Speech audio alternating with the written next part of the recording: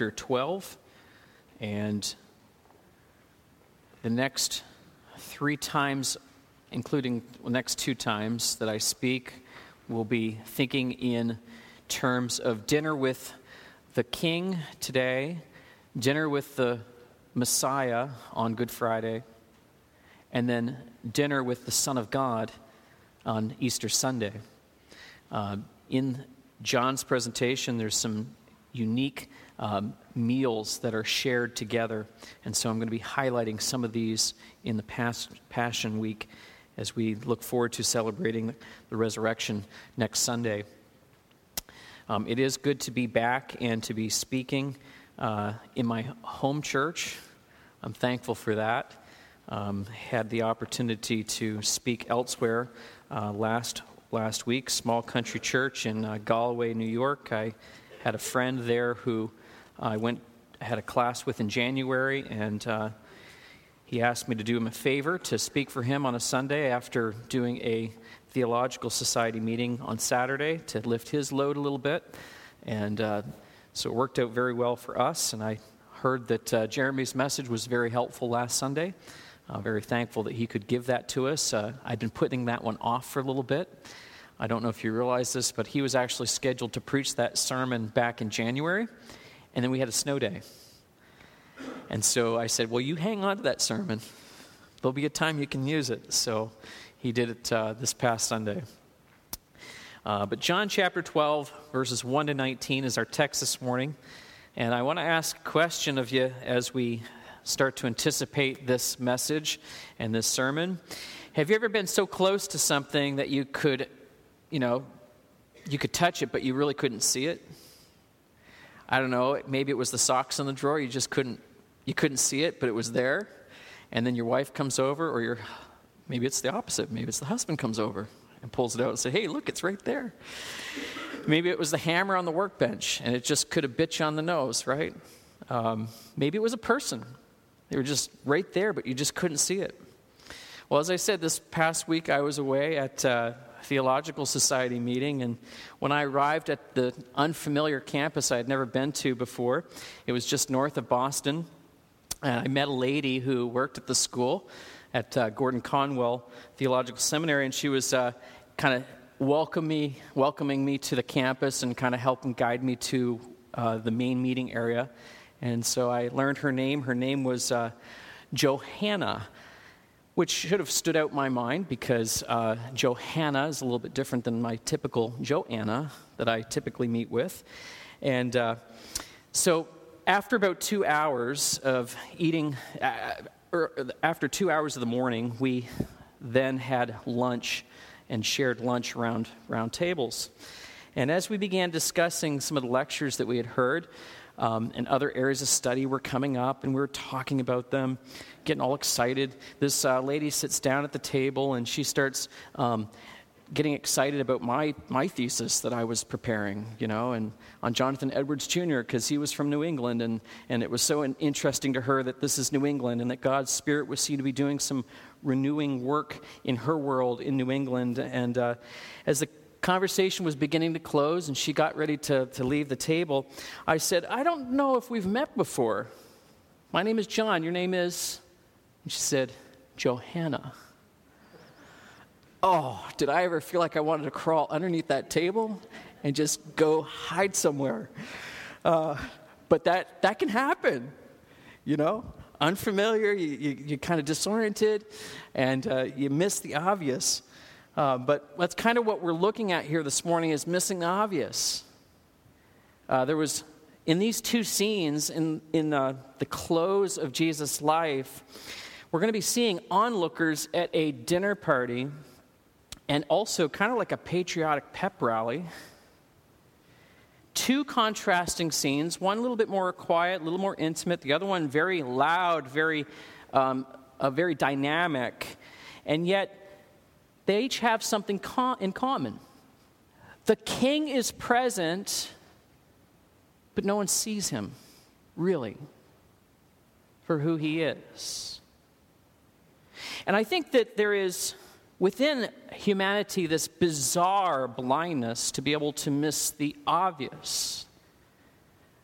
The obvious, as I said, can be so close but yet so far away. In fact, this doesn't have to be physical objects. It can be spiritual truths.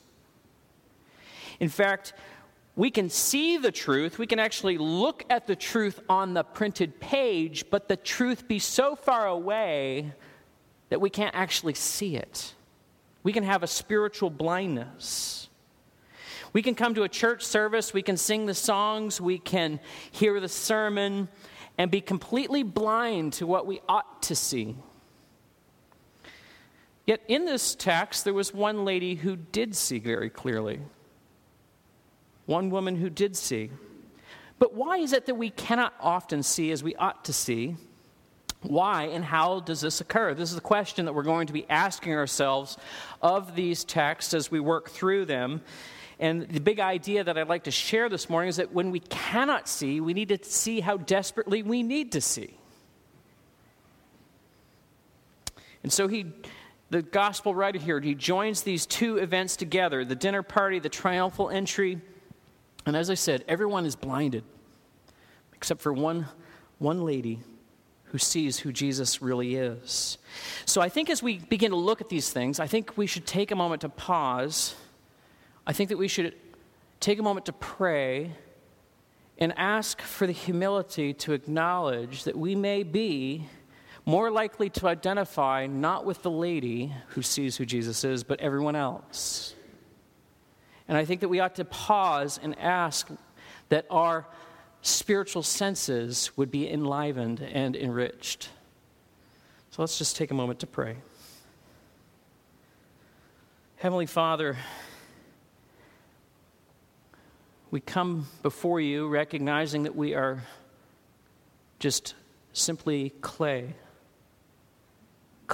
on your potter's wheel, desperate in need of the Spirit's filling, the Spirit's illuminating and working within our hearts that we might see you. May we truly see you, Lord, this morning. May we think and observe the interior of our heart as it really is and express our neediness to you. And may you fill us, Father, even as the fragrance in that room filled the whole house. Father, would you fill our hearts? And we ask this in your precious name. Amen. And so, as we look at these events, I want us to see that John highlights different senses. Different senses.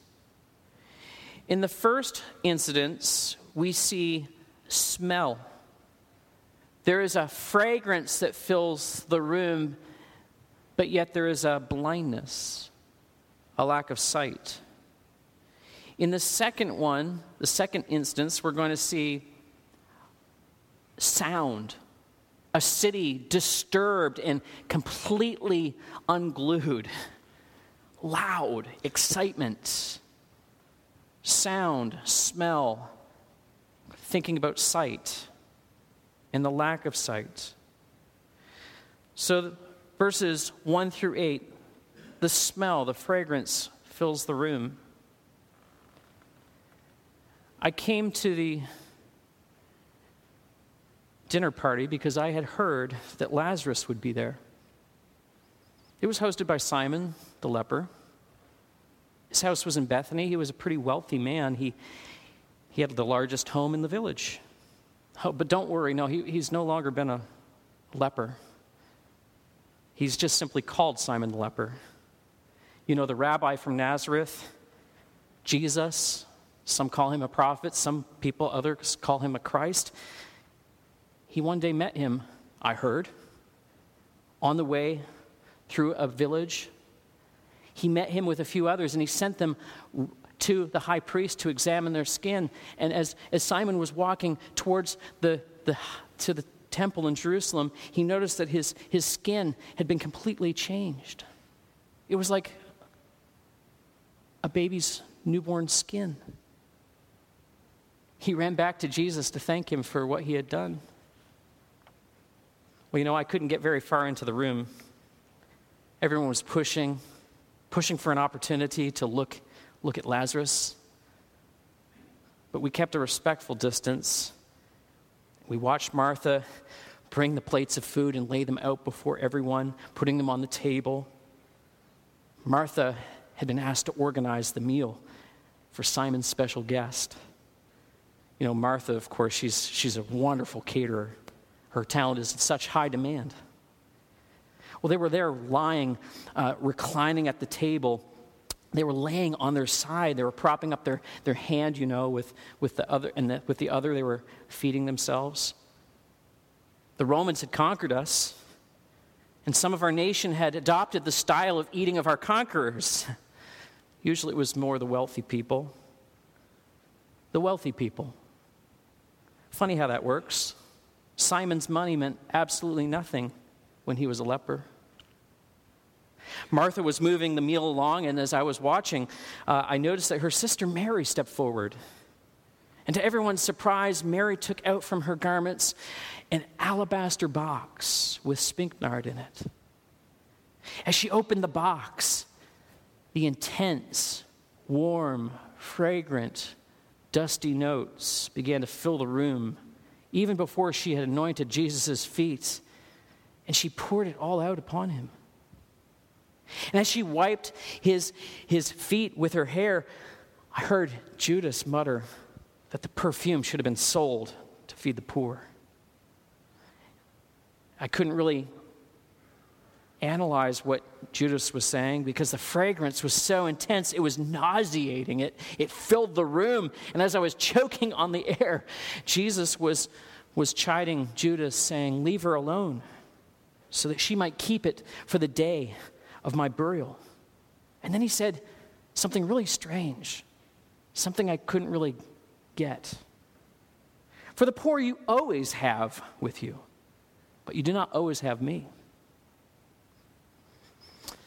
So what does this all mean?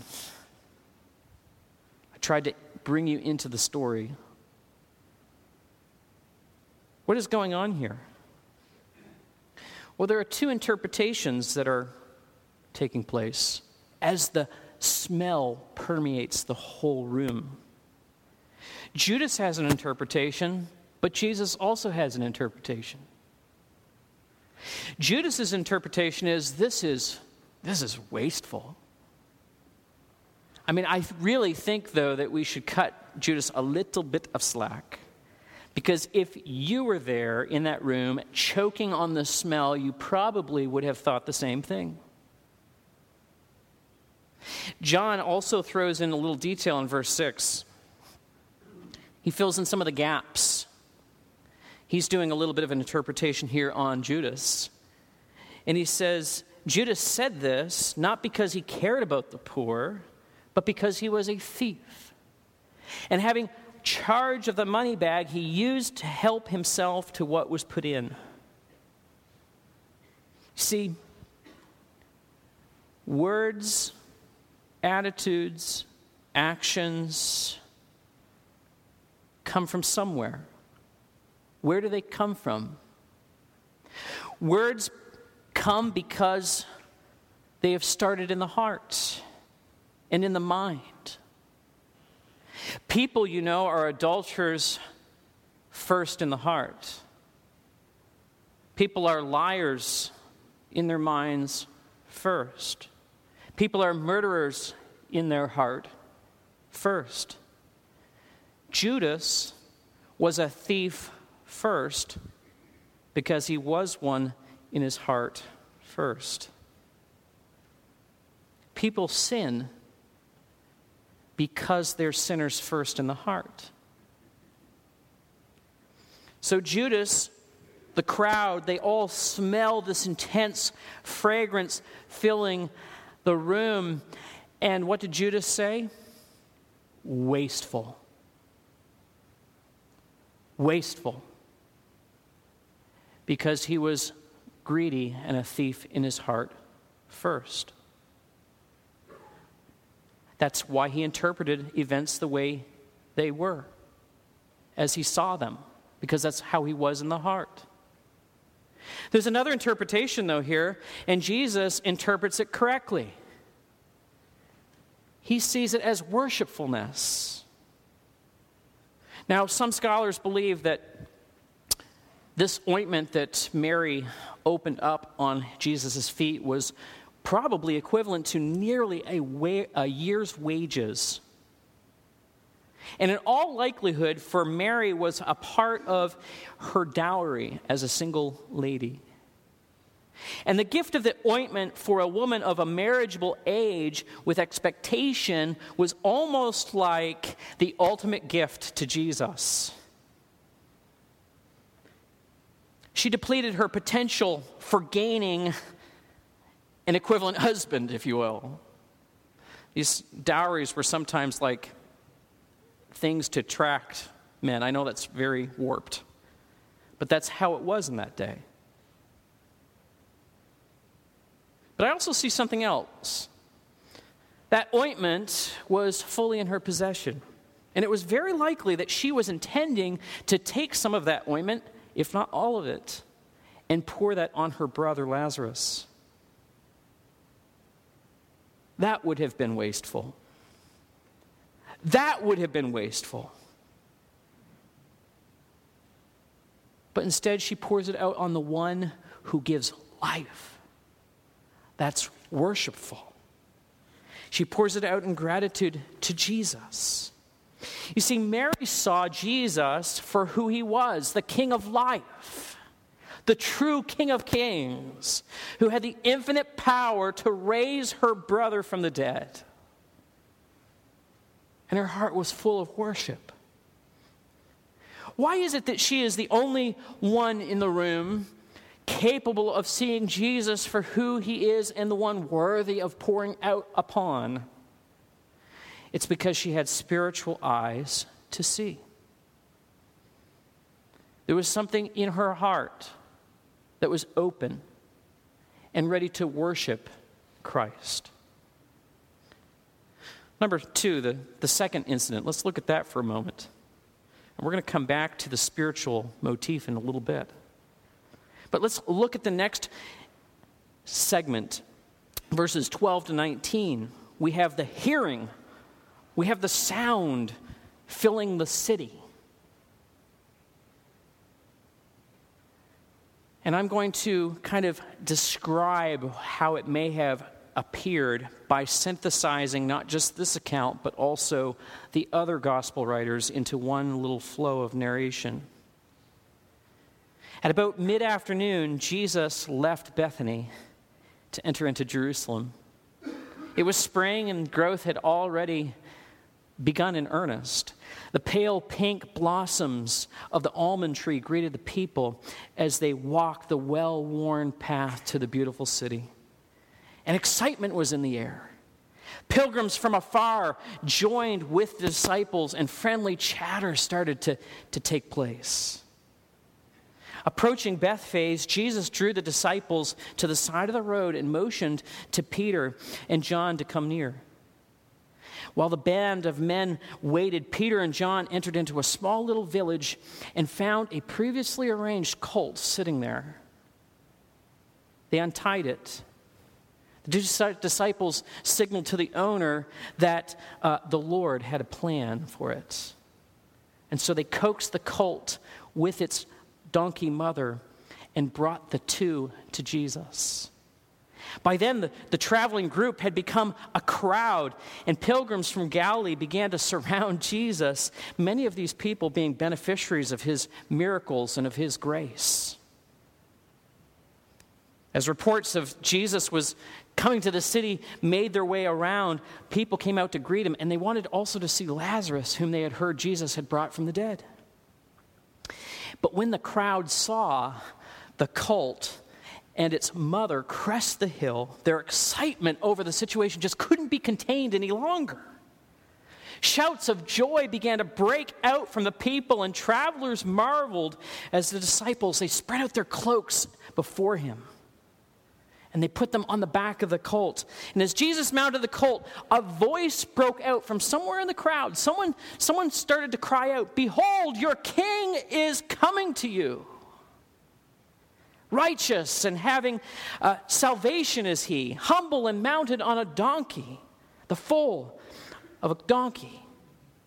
Rejoice greatly, O daughter of Zion. Shout aloud, O daughter of Jerusalem. And if you can picture this and thinking about all of the people gathering there, the frenzy and the joy would have been inexpressible. They looked upon their Messiah. They looked upon the King. And expectation grew as the progression moved towards the city. When Jesus entered Jerusalem, the entire city was unglued.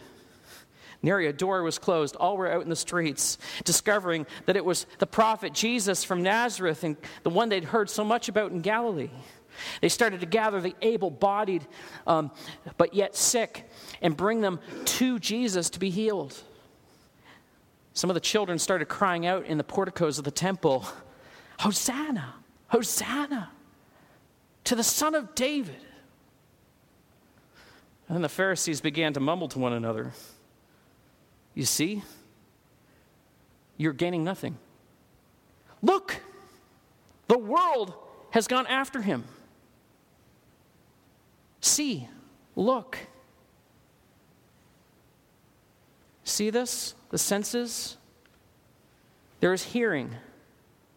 The Pharisees are hearing. But their hearts are hardened. The Pharisees were overwhelmed with what they were hearing. They were hearing, but they were not receiving. They had hard, stubborn hearts. There is a crowd who is hearing. They're dazzled. They're overwhelmed. But they're not really taking in what was happening. There's other hearing going on. The disciples are a part of this, and yet they still are a bit simple in their understanding. They're hearing, but they're not processing. It doesn't really sink in. They're still simple. Why is this? Well, in John's account, in chapter 12, verse 16, we read this. His disciples did not understand these things at first, but when Jesus was glorified, then they remembered that these things had been written about him, had been done to him. Did you catch that? Why were they not able to understand? Put your finger here. Turn with me 2 chapters to chapter 14. In verse 16 and 17. In the upper room, Jesus says to them these words, "And I will ask the Father, and he will give you another helper to be with you forever, even the Spirit of truth, whom the world cannot receive, because it neither sees him nor knows him. You cannot know him. You know him, for he dwells with you and will be in you." Notice that the world cannot receive. The Pharisees were concerned that their world was going after Jesus. Their world, their power, their prestige was going after Jesus. They didn't like it. Why can't the world receive it? Keep your hand here in chapter 12. Pull back to chapter 1. John chapter 1, verse 9 to 13. John says that the true light, which gives light to everyone, that's a sight descriptive, was coming into the world. He was in the world, yet the world did not know him. He came to his own, and his own people did not receive him. But to all who did receive him, who believed in his name, he gave the right to become the children of God, who were born not of blood, nor of the will of the flesh, nor the will of man, but of God. You see, those who could see Christ as king, it was a gift. It was a gift, and there was an awareness that was given to them by Jesus. And when Pentecost took place, the Spirit opened eyes to be able to see who Jesus was.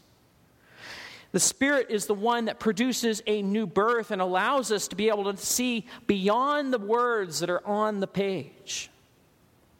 It is the Spirit that gives life and meaning. See, Judas was blind, the crowds were blind, the Pharisees were blind, the disciples were blind, but the only one who was seeing was Mary. And that in itself was a gift from God to her through Jesus in that moment. Romans 10:17 says, "So faith comes through hearing, and hearing through the word of Christ." I want us to think now about the seeing. We've thought about the smell, we've thought about the hearing, but I want us to think now about the seeing, the actual seeing, the gift of the Holy Spirit. I want us to turn to another passage, to Matthew chapter 6, verse 19, into the Sermon on the Mount. Because there is so much that can cloud our hearts so that we really don't see as we ought to see.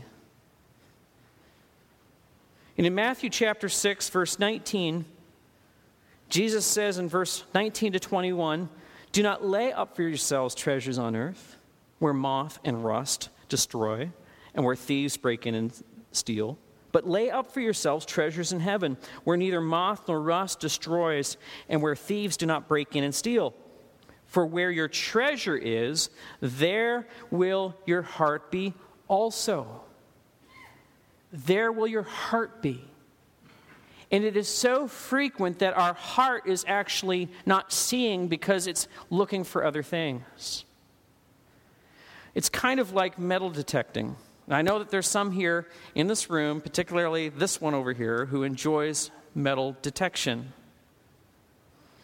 But if you have a metal detector, that machine is calibrated to find certain things. You can adjust little dials on that machine and it will be recalibrated and it will be able to pick up other metals. And I think that's a helpful potential illustration because it's the calibration inside of the machine. And if we are a machine, it's a recalibration of our heart to be able to locate different kinds of treasure. But that recalibration doesn't come because we are the ones tweaking the knobs. It comes because it's a gift of the Holy Spirit that comes and dwells within us, giving us a new affection, a new desire for different treasures. Keep going in what Jesus says in verse 22. The eye is the lamp of the body.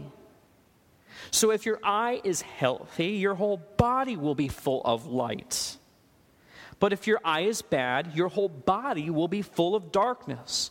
If then the light that is in you is darkness, how great is the darkness?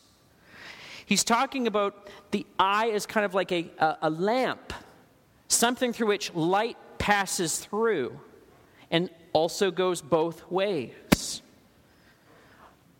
In the ancient world, people would look at the eye and they would say, well, that person's full of life. I think maybe we can do that too. There's certain twinkle in certain people's eyes, right?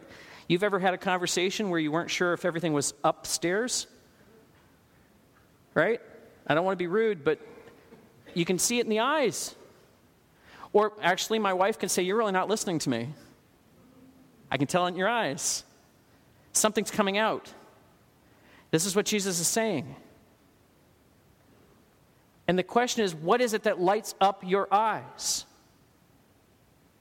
What's going to light up your eyes is what's inside the heart. What sparks joy? If you watch a decorating show or organization show, does this thing that's in your possession give you a sense of joy or spark joy? This is what Jesus is saying. There has to be a change on the inside. There has to be the light of the Holy Spirit on the inside. That's a gift of the Holy Spirit. Read on, verse 24. No one can serve two masters, for either he will hate the one and love the other, or he will be devoted to the one and despise the other. You cannot serve God and money. And your reactions show what you treasure and what you care most about. And the reality is that the Pharisees cared for their world. They cared for their power. Judas cared for his greed For his own money, he worshiped mammon rather than God. The crowd liked excitement. They were there for a show. They didn't really there for God. And so that's how Jesus was able to interpret the pouring out of the ointment as worship. It was the flow of the heart. It wasn't wasteful at all. Jesus had the spiritual eyes to be able to interpret what Judas couldn't. Mary also had spiritual eyes. And I think we need to ask ourselves, do we have spiritual eyes? If Bible study is a bother to you, reading the Bible is a chore, singing songs about the gospel is boring, mingling with Christians is a duty, there's a good possibility that you might not have spiritual eyes because you don't have the Spirit. You're not born again. Paul calls faith itself, which the Spirit gives, but by which by nature you do not have, the spirit of faith. He calls it this in 2 Corinthians. Faith by nature, by itself, is a matter of the Spirit within you. What has been absorbed into the mind, we can have an intellectual sense about this book, but if we don't have a spiritual sense of this book, the Spirit's not there. One theologian put it this way. He said, "For the word of God is not received by faith if it flits about in the top of the brain, but when it takes root in the depths of the heart, that it may be an invincible defense to withstand and drive off all the stratagems of temptation." If it's absorbed into the heart, that's a work of the Holy Spirit. The mind might understand the gospel. It's not intellectually hard. The mind may actually be tickled by reading the Bible.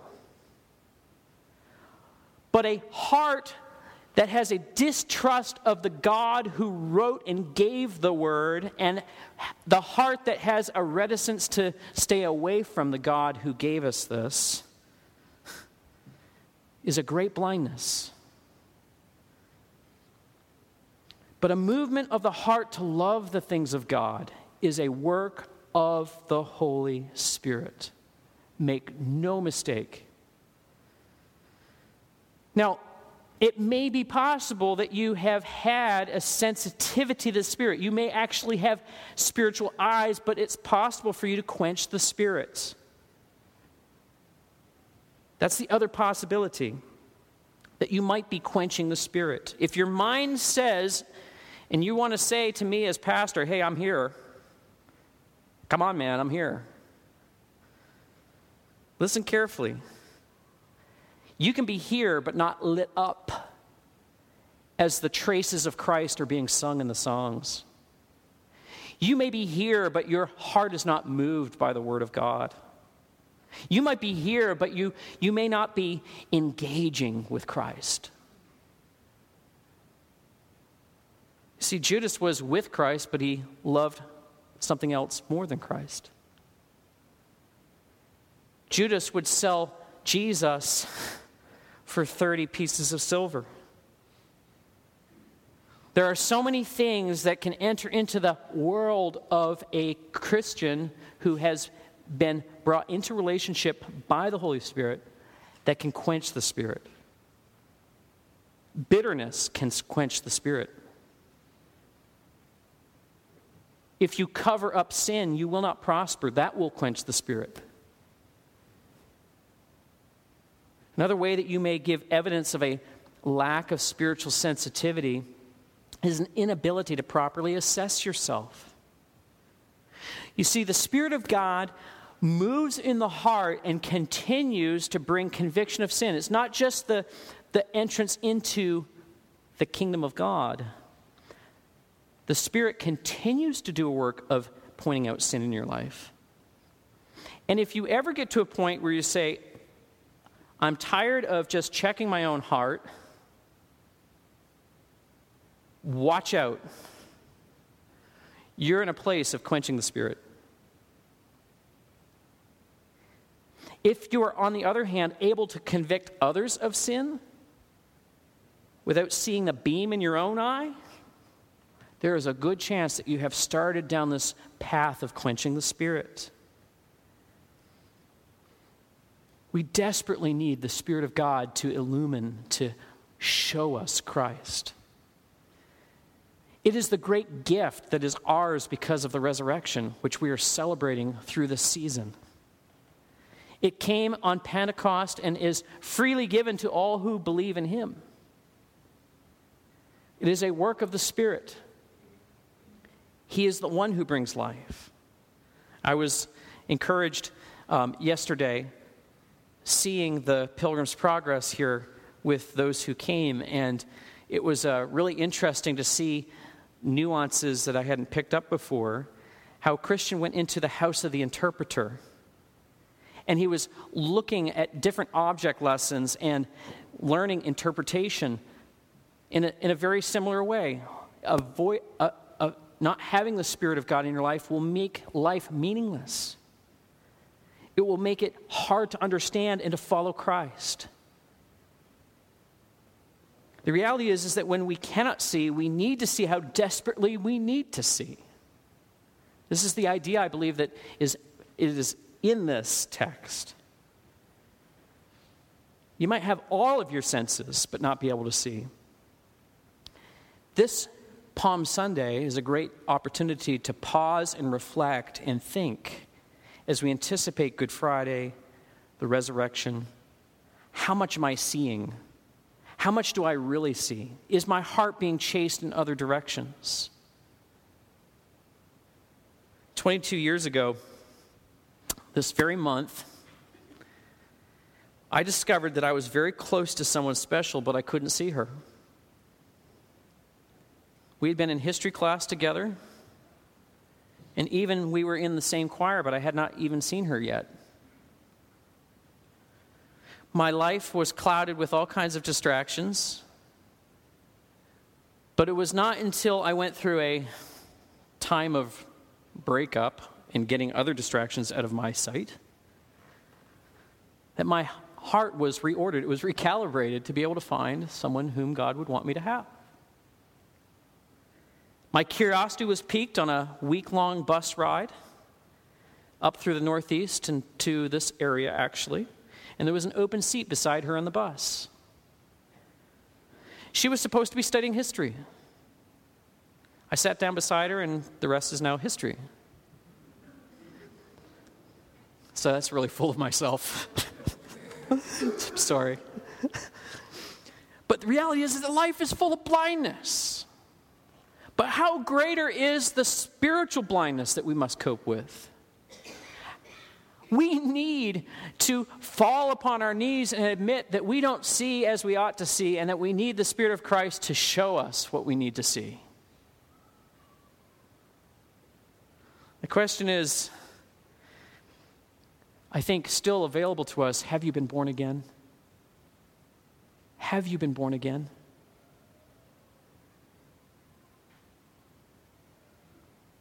For God so loved the world that he gave his only begotten Son, that whosoever believeth in him should not perish but have everlasting life. That is the gospel, but does it make sense to you? Do you love it? If it doesn't touch you in the heart, then the Spirit's not there. Or you may be worshiping other things. You may be quenching the Spirit. And I pray that you would come to Christ and see him as all beautiful, worthy to pour out a lifetime of inheritance upon, worthy to give everything that you own for him. If you're not able to give everything that you have for him, you're not following Christ, you're following something else. Let's pray.